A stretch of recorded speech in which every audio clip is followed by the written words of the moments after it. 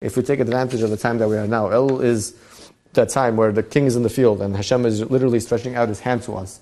And all we have to do is just stretch out our hand back to him. And if we just do a little bit of teshuvah, Hashem will accept our teshuvah. This is why the shofar is shaped in such a way where it's a small hole in the bottom, but it's a bigger hole on top, based on the pasuk that tells us, open for me a size of a needle, opening a size of a needle, and Hashem says, I'm going to open the rest of the door for you, because you showed me you are sincere and you are trying.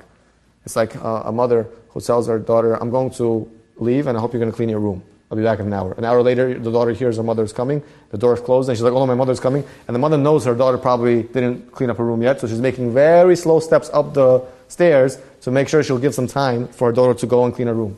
And she's making her steps very slowly, and by the time she gets up there, all of a sudden the room is clean. Hashem is doing the same exact thing. Hashem is taking very slow steps. He doesn't want to surprise us and say, hey, there's no Elul. You're going to go straight into Rosh Hashanah. You're going to go straight into Yom Kippur. Hashem says, I'm going to take slow steps. Elul is that entire month just for you. I'm going to pretend like I'm just on my way. Rosh Hashanah is coming. Hashem could have made Rosh Hashanah in the beginning of Elul. Hashem could have said, there's no Elul. You're going to get judged right away. Hashem tells us that this is your opportunity.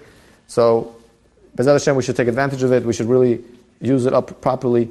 And we should learn from the Yetzer Hara's tactics of trying to stall us and trying to procrastinate and learn from him, just like he procrastinates us when it comes to mitzvot. We should procrastinate him when it comes to avirot, and rather be zealous when it comes to mitzvot. And Hashem should bless us. And the more we take advantage of it, the faster we do, the more B'ezrat Hashem is going to give us a good judgment, a judgment that is going to bring us prosperity, bracha, tzlacha, and B'ezrat Hashem, all that we need.